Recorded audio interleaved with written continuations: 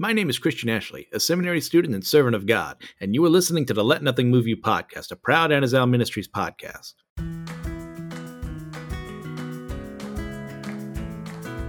Welcome back, everyone, to the Let Nothing Move You podcast. And if you can't tell, I am still sick, unfortunately. Things just aren't going the way I wanted them to, but I had to record this even earlier than I normally would, because your boy is going to be going to go suffer for Jesus, I should say, at Disney World with my family. So I am really hoping this clears up by the time I get down there, because I would actually like to enjoy my vacation and enjoy time with my family. So that's how it's going to be. I should still be able to upload this at the regular time, even while I'm there. But that's where it is. Thank you again for your patience involving my voice, which has already sounded bad because of poor audio quality. I actually really like this mic, which, by the way, let me double check. No, I believe this is the first time I'm recording for Let Nothing Move You with this new microphone, which was donated by an anonymous listener, and I'm very grateful for their help. It is a pretty useful tool, one that it seems a little more simplified than what I had before, so it looks like this may be what I'm sticking with. Hopefully, we'll see how things go from here. So once again, thank you guys for your patience. I'm sorry for how I sound. There's literally nothing I can do about it without like resting and staying here. And that's not going to happen because I have a flight and the connecting flight to get to. And then I've got to, once again, I just got to suffer for Jesus at Disney. It's going to be so terrible. What you may have noticed with the title of this episode is I've actually done 2 chapters here. And that's just part of, they're fairly short. And like I could easily do 1 full episode for each, but I just thought, why not combine the 2 and just have a lot of fun exploring what they both have to offer?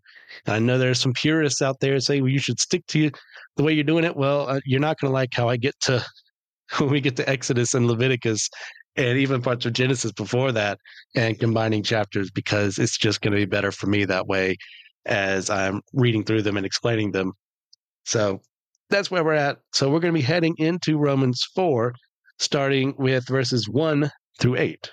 What then shall we say was gained by Abraham, our forefather according to the flesh? For if Abraham was justified by works, he has something to boast about, but not before God. For what does the scripture say? Abraham believed God, and it was counted to him as righteousness. Now to the one who works, his wages are not counted as a gift, but as his due. And to the one who does not work, but believes in him who justifies the ungodly, his faith is counted as righteousness. Just as David also speaks of the blessing of the one to whom God counts righteousness apart from works. As I hit my microphone there, that's lovely. Just a bunch of follies here. It's going to be a great episode, I can already tell. 7. Blessed are those whose lawless deeds are forgiven and whose sins are covered.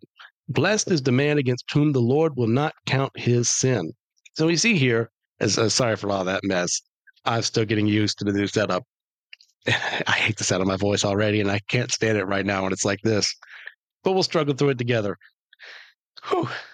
Abraham wasn't righteous because he did good in the world and had good works.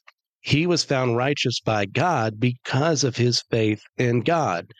This faith marked him as special in a world that had no faith in God outside of a select few at that time in history. Now, it's debatable whether or not certain members of his family, like Lot, had faith, but we do know of another individual at that time named Melchizedek who did serve God faithfully. The point of their stories is to show that they worship God in faith, and that set them apart from everyone else around them who had forgotten the God that had made them and desired to have a relationship with them. And in essence, Abraham here has no basis to boast about himself before God, for standing right before him based on his works, but because Abraham believed, he was made righteous and not by doing. And it's the same way for us. Like we've spoken before, good works are called good because they are good to do, but they don't in and of themselves save us. It is that faith that has us come to him as broken people who need a savior. And then because of what we've received, go out and love and look after other people to do good works. That shows our faith. It's a lot of concepts there I'm throwing at you. I know it can be a little overwhelming at first, but that's how it is. And we also see here, Paul uses the example of a worker being paid his wages for work as a way of showing that God does not gift us his gifts because of the work we have done. It is a free gift that cannot be earned by any strength or action of man. It is wholly undeserved, yet given to anyone. It is wholly undeserved, yet given to anyone because no one, but not given to anyone. Sorry. I'm having a rough time of it, people. We'll get through this. This free gift is wholly undeserved, but at the same time, it's because no one is able to be worthy of it by God's standards, yet he gives it to us anyways, knowing we're unworthy, knowing we will never be worthy. And further his point, Paul even brings up David in his account of his own failings we find in the verses he quotes here from Psalm 32.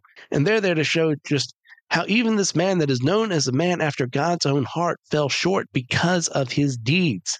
He had Uriah murdered on his command. He slept with Bathsheba, who was married to Uriah.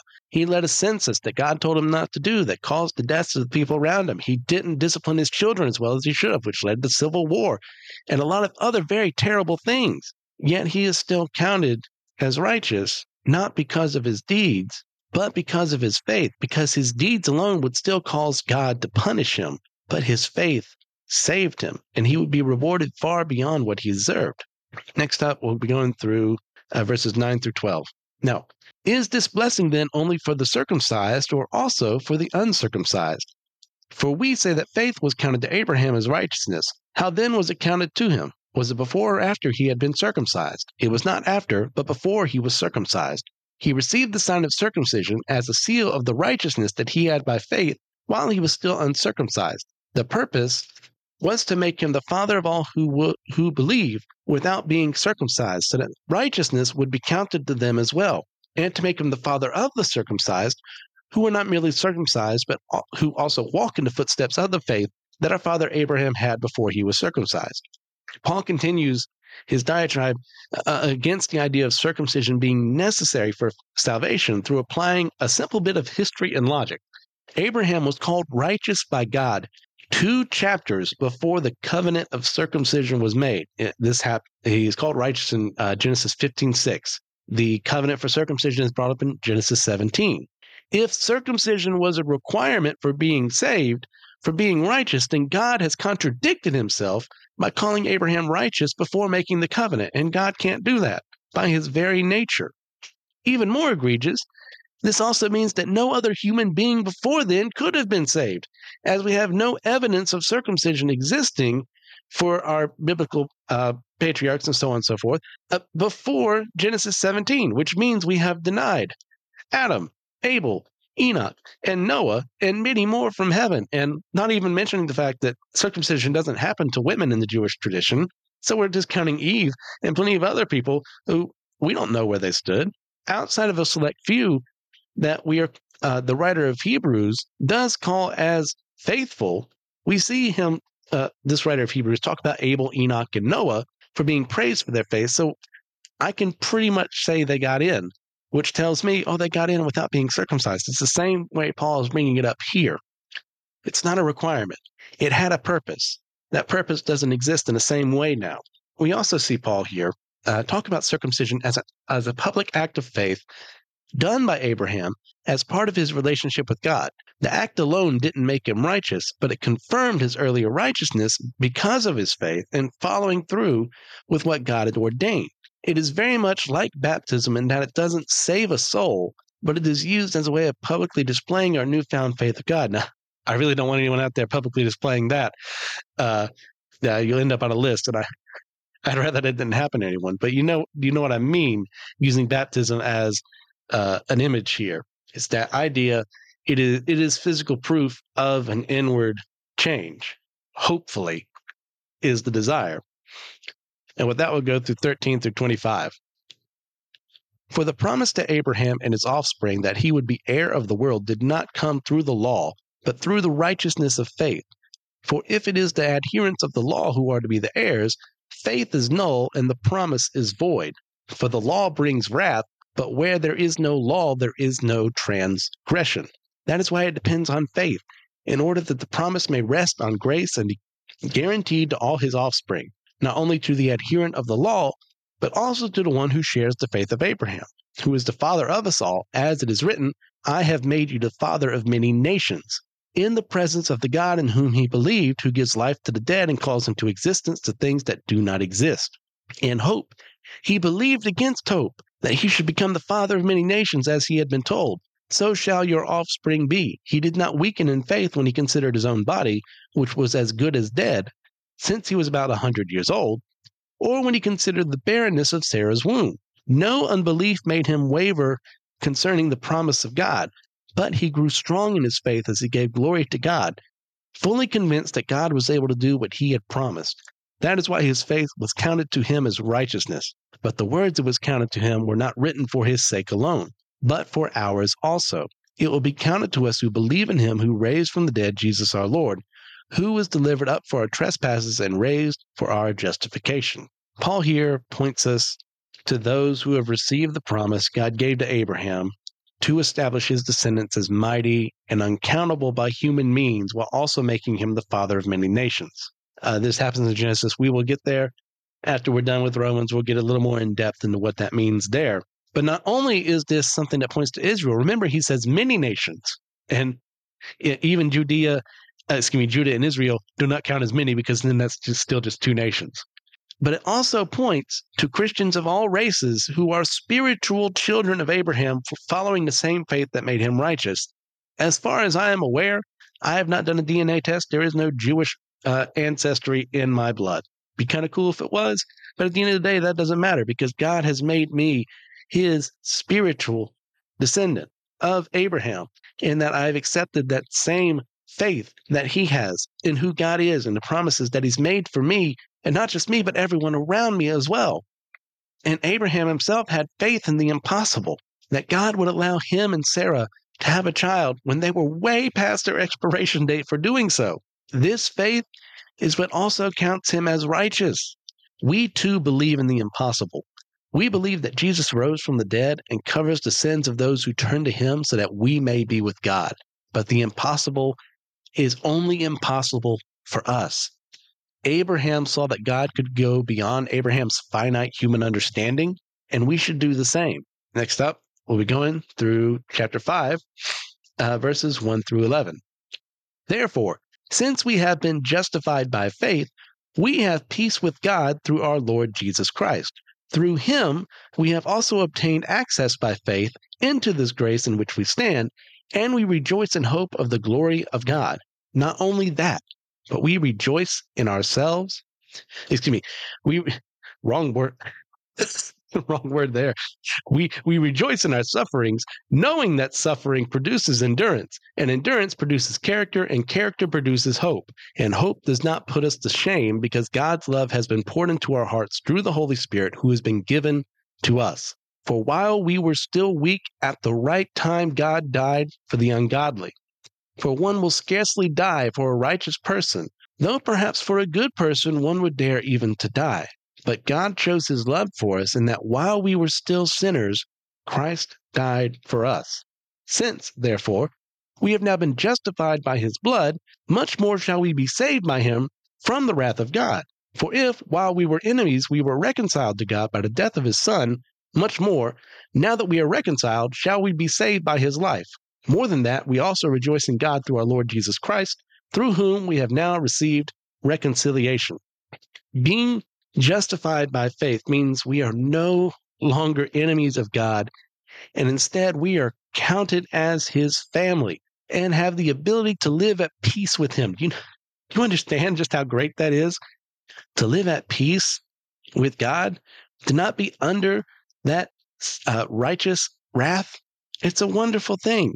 Once again, that's not why we do it, just to be safe from that, but it's one of the greatest perks we have by saying yes to him, by knowing what love really is, by turning to him. This is why Paul tells us to rejoice at this glorious news, because it shows us the fullness of God's love, in that we were his enemies. And yet through Jesus' sacrifice, we are made his family, his friends, those who he sent his Son to die for. And there is something to say here about when Paul speaks of hope and all that, about people being too optimistic for their own good. I know plenty of people out there who don't let anything get them down and they just move on with life. And some of that is very inspiring, but there's also a limit. In the same way, like there's an accusation that's been thrown out against me, some of it rightly so, that I'm the exact opposite and the pessimist, which, when done poorly, is also equally as harmful as being too optimistic for your own good. Now, me, because I just have to be different, I prefer to think of myself as an optimistic pessimist, which is a word that doesn't exist, but I'm using it anyway because this is my show. And all that means is that when I do things in my life, when I think about what's coming ahead, I do my best to think about what I want to desire to happen. Like I would like to have, let's just say better grades, or I would like to have money or whatever, or I would like to be able to have more opportunities to spread the gospel. There we go. That's a good one. It's like, sure, excellent, good idea. But I also at that same time prepare myself for how things could go poorly in order to deal with the fallout that should occur. Like there have been plenty of opportunities just in this last year where I've talked to people about the gospel, and my intent is like, hey, my desire is I want them to be saved. I want them to see the light. And at best, sometimes, based on who I'm talking to, I also know, they might take this in a wrong way. So I should be prepared when they throw whatever against me. And because I've been prepared, I've been able to take it. So that's just my personal philosophy there. You can have your own. You don't have to be the way I am. You're probably better off not. But to specifically speak of what Paul is talking about here is the need for us to have hope in more than ourselves. We are going to suffer in this life. And if anyone tells you differently, I want you to run as far away as you can in the other direction from that heresy. It has no place in the gospel. Look, any fool can look at the world and see how bad it is, but we are called to see more than that. Our temporary suffering here on this world should help teach us how to endure past it. And this then creates character that is learned from the past and then applies it into the present and the future, which then creates a hope that there is something more to this life.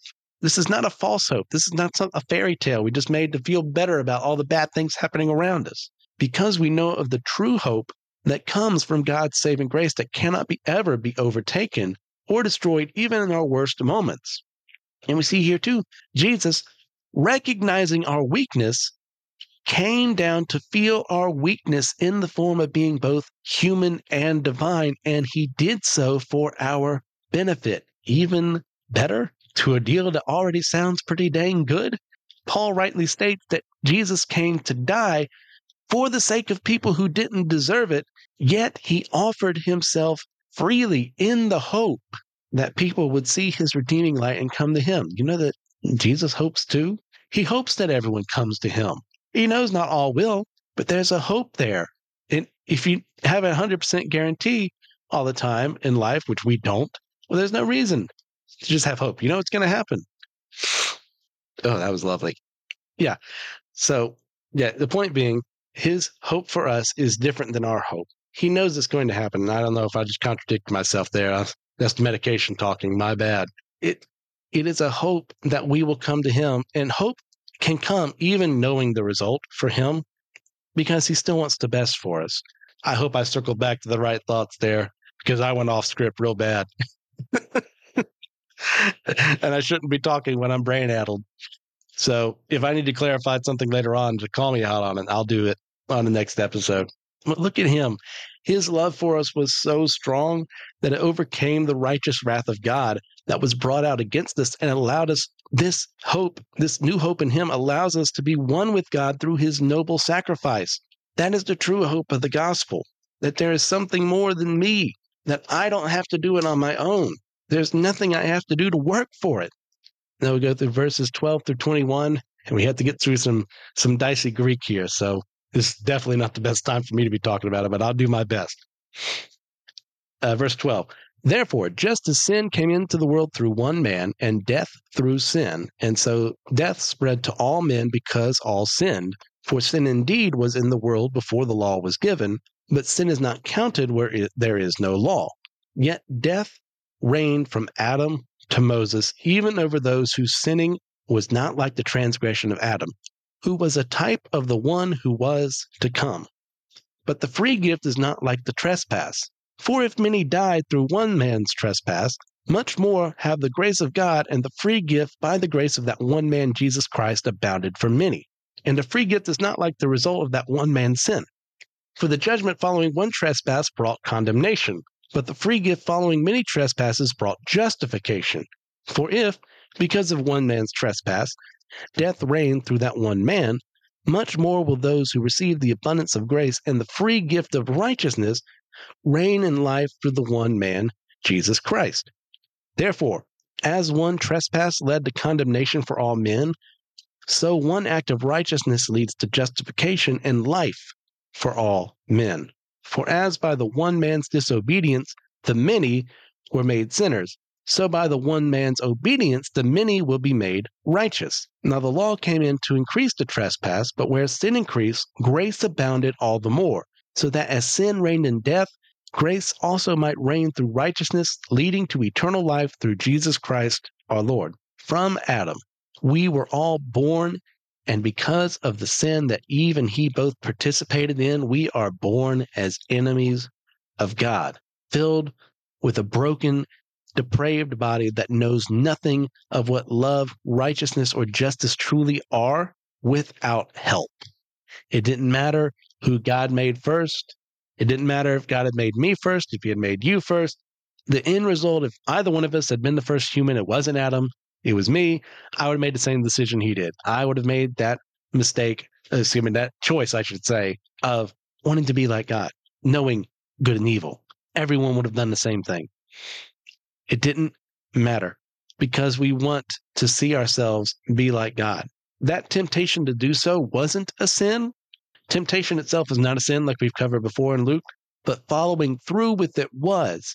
And as a result, we are all covered by that sin without God's intervention. That's why Jesus had to die on the cross, to take that away from those who would say yes to him, because there's nothing we can do on our own to get rid of it. And we also see here, Adam is called a type of the one who was to come, because he serves as a bit of a figurehead of the one who gave birth to humanity. He's the one who we all came from. Jesus, however, becomes the spiritual father of the many who will be redeemed by his sacrifice. Paul parallels the brokenness of our mutual human ancestor to the spiritual ancestor of our faith for those who believe, to show how powerful the work Jesus did on the cross actually was. And now it's time to get into the Greek, which some of you may know I am studying right now. So this is proving useful, but if I get anything wrong, that's because of my own ignorance in this regard, and I apologize.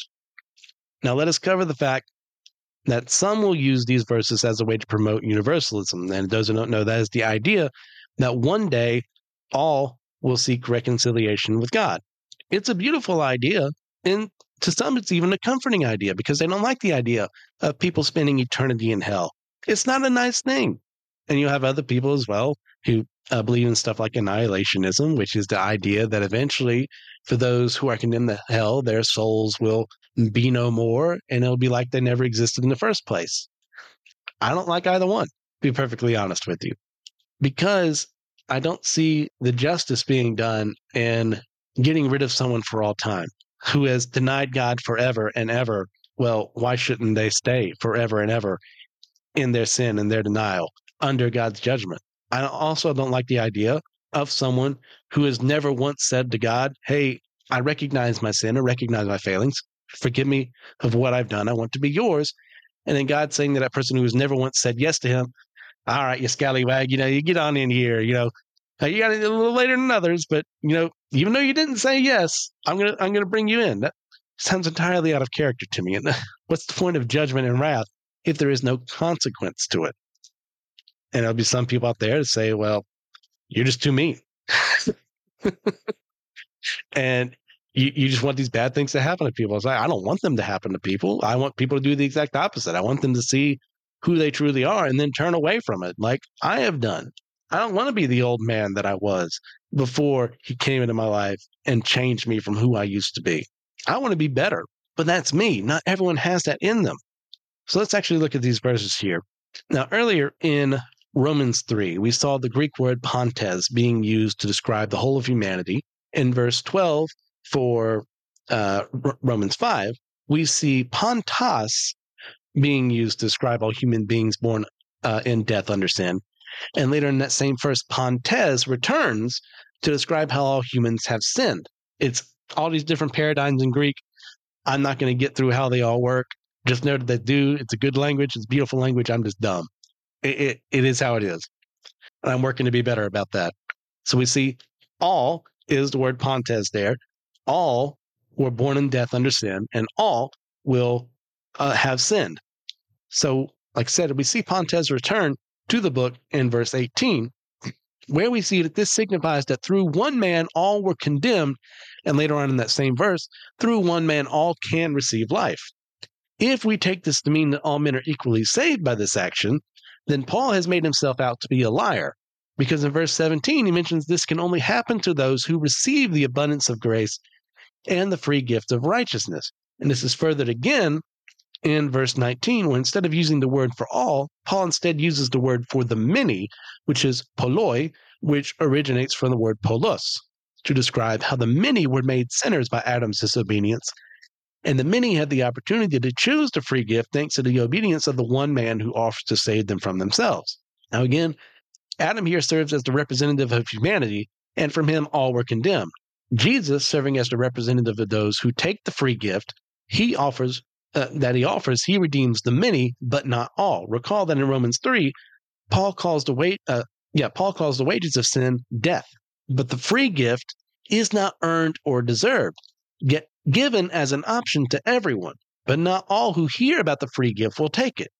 I mean, let's even look at our lives. It's not going to be a one-to-one, but there's been plenty of times before when we've said no to a gift. Like there were no strings attached.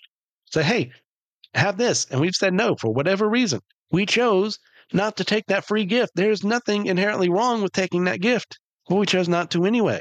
In the same way, there are people who are offered the free gift of salvation, yet still reject it. No matter how many times you bring it to them, no matter how many arguments you have about the greatness of God and his goodness, they still reject it. Also, we see, going back to verse 17, many people are led to righteousness, but not all continue towards it. Like you can lead a horse to water, but you can't force it to drink. Or however the heck that parable that goes. It's the same way. Like I can lead someone there to the cross and say, look, this is the defining moment of humanity. Jesus dying for our sins, coming back to life, saving us from ourselves. And they say, that's a good story, man, but I'm not about that. I don't want to change. And they never will. And I hate saying that out loud. It's not fun. It's not good. It's not wholesome. It's reality. And that's something we all have to struggle through. And that's some people will come to very different conclusions than what I read. And they'll take the many to also mean all. And that's just how they interpret the Greek. And that's the unfortunate thing about going from one language to another, is that we don't fully understand it. Even those who do speak and read ancient Greek, like we're still arguing about how things are pronounced, how things are supposed to be worded, because guess what? The ancient Greeks aren't alive. So there is, in their minds, wiggle room there. I don't see the wiggle room. I flat out deny that there's any wiggle room, but they're still there and they're still seeking answers. And that's one thing you're all going to have to do as well. That's where I came to my conclusions, thanks to way smarter people than me who helped me to understand this. And as I read it, I take what they said, go it by what I know of God, and that's the conclusion I came at. So where did you draw your conclusion at? Let me know. Is there part of my argument you think is flawed? Is there something I can improve better? Is there someone on my side that says, hey, you worded it like this, you really should have worded it like this? Sure, let me know. If you don't agree with what I say, let me know. I am more than happy to have that conversation. Like, give me some time, because I'll definitely have forgotten it by the time we talk again, because my memory's not that well. But we both take the time to learn this. That's good to me. I mean, oh no, I have to read the Bible again. How terrible. So that's where we're left. So thank you for listening to Romans 4 and 5. Sorry. There was one more thing I forgot to say. Oh man, I'm so out of it. So another thing to note here, he said, obviously planning to do this correctly, is that Jesus himself was born as a member of the many, but not the all, because he remains free from sin.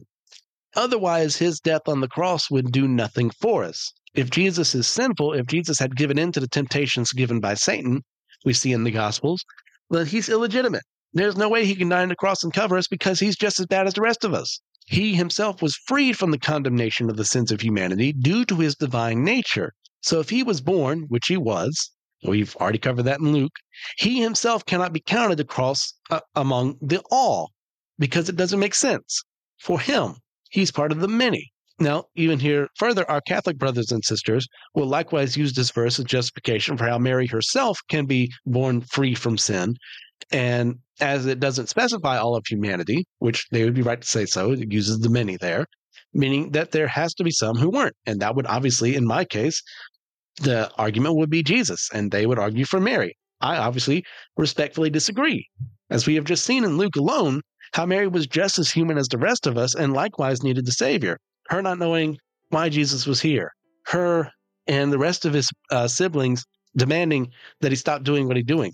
That's not what a righteous person does. Now, this is not, once again, our Catholic bashing session.